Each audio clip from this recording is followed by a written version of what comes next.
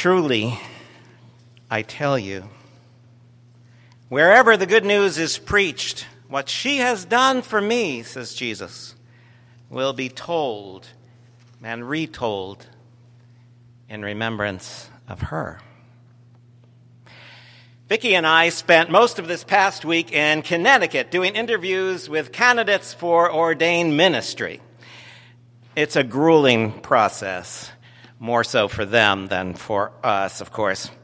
It's a series of 9 interviews over 2 days, sprinkled with time of worship and prayer and time of us just checking them out and looking at them when they're not noticing that we're looking at them. I'm not very good at this process, I want to tell you. I am generally floored by the way God calls people into ministry and floored by the gifts that different people bring into their ministry. So I'm not very discerning. I like everybody. I can almost always see ways that any given candidate would be better at this ministry thing than I am. If it sounds like I'm trying to be humble, I'm not. One of the questions that we ask each candidate is this: how do you love your God? How do you love your God? Followed by, how do you love yourself? The questions, of course, are related. Loving God always involves coming to understand the depth and intensity and fierce passion with which God loves you and you and you and you and me. And if God loves us that way, each of us that way, that intensely, that passionately, how can we fail to love ourselves? Well, the answers we get from this question are always interesting, some more interesting than others. Some are exactly what you'd expect people to say. I love God through prayer, said one. I love God through the means of grace, through acts of mercy and acts of devotion. I love God through feeding hungry people.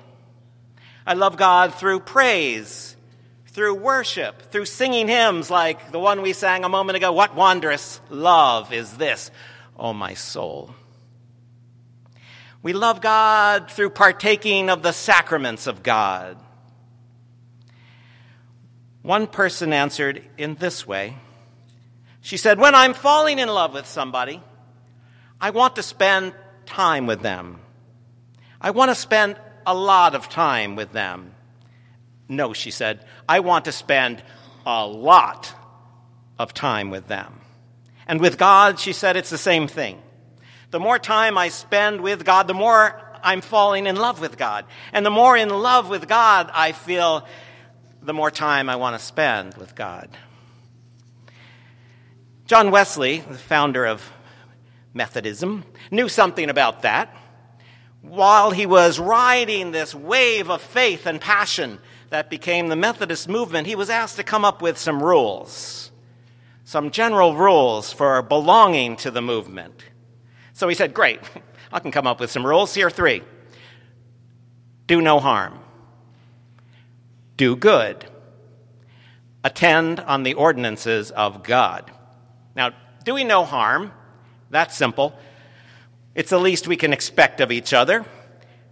It's a rule we violate all the time, but it's a rule we can be clear about. It's clear, and doing good doesn't require that much explanation either. It doesn't require any translation. Do good. Whatever you're doing, make sure you're doing good.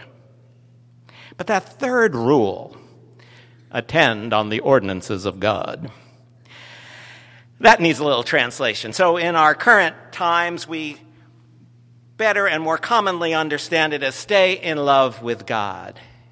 And so we teach, do no harm, do good, stay in love with God. Stay in love involves falling in love. And falling in love leads to staying in love. Wesley laid out a number of ways to stay in love with God, such as showing up at worship, which you guys have done very well this morning. Such as paying attention to the scriptures, which you may have done also, perhaps, very well. It involves thinking about the things that the Scriptures teach us. It involves spending time in prayer, spending some serious time in some serious prayer. It involves receiving grace through the sacraments of God, the sacrament of the Lord's Supper and the sacrament of baptism. Now, on the ride home from our time in Connecticut with these amazing candidates for ministry, Vicki and I got into this big discussion of baptism. In case you're wondering what nerdy ministers like us talk about when we're off on our own, now you know. Vicki and I are both cradle Methodists, baptized as babies. And we believe in infant baptism. Really, we do. We believe that it happens, and we know that God's amazing grace is showered on that little person, that young life, in the process of baptism. We know that. But in the course of our conversation, we both admitted quietly that we're also fans of believers' baptism. Of people of whatever age saying to themselves and saying to God, I want to leave my old life behind. I want to pursue a new life. I want to die to myself. I want to be reborn in Christ. That's a powerful thing. Now, if you can do that in a river or a lake or a bay or an ocean, plunging the person under the surface of the water, so much the better. That's the way John the Baptist did it for Jesus, after all. Die to self as you go under. Be reborn to the ways of life as you come to the surface and draw in the Spirit in that precious breath. Okay, well, that's kind of heavy. Usually we think of baptism as time to gather, the grandparents and the godparents and the aunts and uncles together, which is great. And as I say, baptism as a means of grace works no matter how and when we do it. But I was reminded of that dunking kind of baptism this week during interviews with two of our ministry candidates. They told strangely similar stories about their call into ministry, which didn't have to do with their baptism, but it had to do with their coming to understand the preciousness of life and the preciousness of the love of God. And there are stories in each case that involved drowning. One candidate, we'll call him Sam because that's his name, he said that when he was younger, he was swimming with some friends, and he found himself over his head with a sprain of some sort in his arm, and he couldn't keep his head above water. As he sank, unable to save himself, he resigned himself to die, and he passed out. And then he was grabbed by what he experienced as the arm of God, pulling him up and out of the water. What Sam claims to this day was the arm of God. The next candidate we met with, the very next interview we did, the candidate told us about a kayak accident where he turned over. Anybody been in a kayak? Some of you guys do this way too much. Yeah. Turned over in his kayak, couldn't turn himself back over, slipped out of the kayak, but couldn't get to the surface. And he looked up to the surface, and he could see the sun shining through the surface of the water. And he thought, I'm ready to die. It's okay. And just then his foot struck a rock. And that striking the rock just both jarred him, and it gave him something to push up against. And he pushed up and out of the water, to breaking the surface. I tell you these stories of death and life, these stories of death and rebirth, of resurrection, to remind us and help us understand what baptism is about, however you do it, whenever you do it. It's about dying to the ways of death and living into ways that bring life. It's about dying to the ways of death and bringing about things that lead to life. But that process of dying, that process of rebirth, isn't a once-for-all recurrence like death is, like baptism is. Sorry. Death is a once-for-all occurrence, I suppose. Not a once-for-all occurrence like baptism is for us. but it's an ongoing part of what it means to be serious about the Christian faith. It's an ongoing understanding of what it means to die to self and live into life. That's the way we fall in love with God and stay in love with God. Today we read two pieces of Scripture, very different pieces of Scripture. Corinne read from the Song of Solomon, and that's a strange book to find in the middle of the Bible. It generally sleeps there unnoticed and undiscovered, except by bored 12-year-olds thumbing through the Bible in the middle of somebody's sermon. It's love poetry, rather descriptive love poetry. But it's in Scripture because, like that ordination candidate told us, there really is a close correlation between what it means to fall in love with another person and what it means to fall in love with God. So that when King Solomon, or whoever wrote those poems, writes, "Love is strong as death. Its flashes are flashes of fire," that says something about the fierce and fiery passion with which God loves us, and the fierce and fiery passion that can be part of our love for God as well. Of course, there are different ways of loving God. Jesus, after all, tells us, how do you expect to love God whom you've never seen when you don't love your neighbor or your sister or your coworker or that person who lives down the hall who's always right in front of your face? How can you love God if you can't love people? Speaking of that, there are different ways in Scripture of loving Jesus.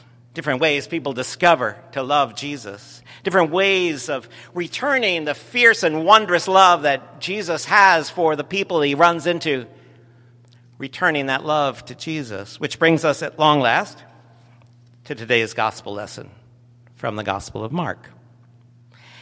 It's a story of conflict, and that's true of most of Mark's gospel, but it's also a story about how to love Jesus, and therefore how to love God.